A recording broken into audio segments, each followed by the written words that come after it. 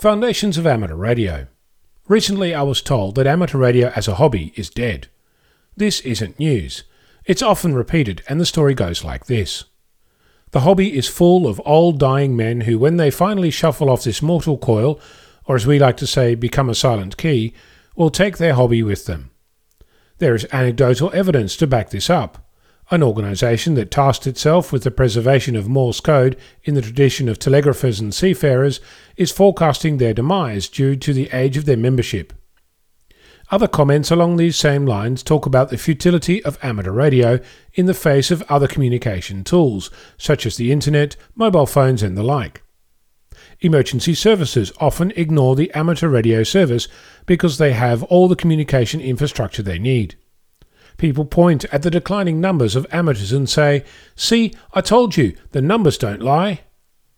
If you listen to this, you might wonder why it is that you're fascinated by this endeavour and what it is that these tales of doom and gloom for the future of our hobby mean for you.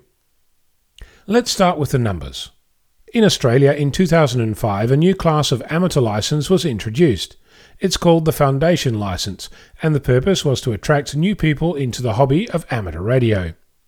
Looking at the numbers, we see a year-on-year increase in the number of Foundation calls. Many of those go on to gain extra responsibilities by gaining a standard or advanced license. Some amateurs let their Foundation call lapse, so the increase of people entering is actually higher than a simple count of call signs might suggest. So we're getting more and more people into the hobby every year. But the overall numbers are declining. How can that be? Well, simple really. We don't have a problem with growth, we have a problem with retention. This means that as a community we're doing great things about getting new people into our wonderful hobby, but doing a poor job at making them feel welcome and keep coming back. Those are numbers, but there are other things happening as well.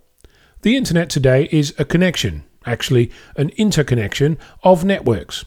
You might be surprised to learn that these networks started when we figured out how to use Morse code on wires to send messages across the globe.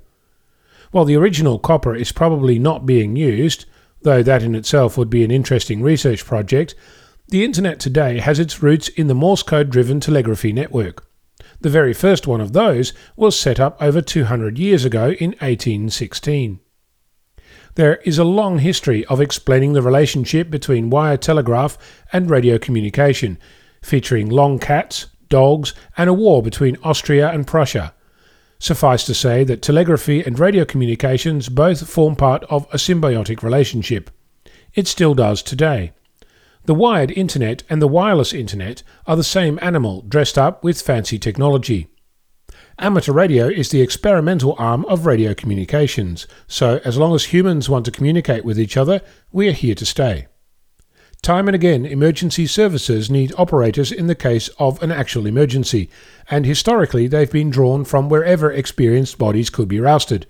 Suffice to say, the amateur community keeps on giving.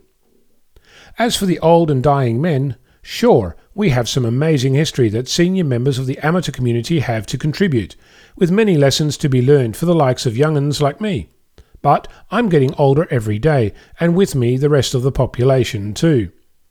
At some point we'll all be older and wiser, perhaps we'll even be amateurs. Another way of looking at this, as the global population gets older with more free time on their hands, the more opportunities exist to introduce people into our hobby. As for the retention, as a community we really need to investigate what it is that makes people leave, since that's where the growth of our community is working against our achievements to promote and encourage new entrants.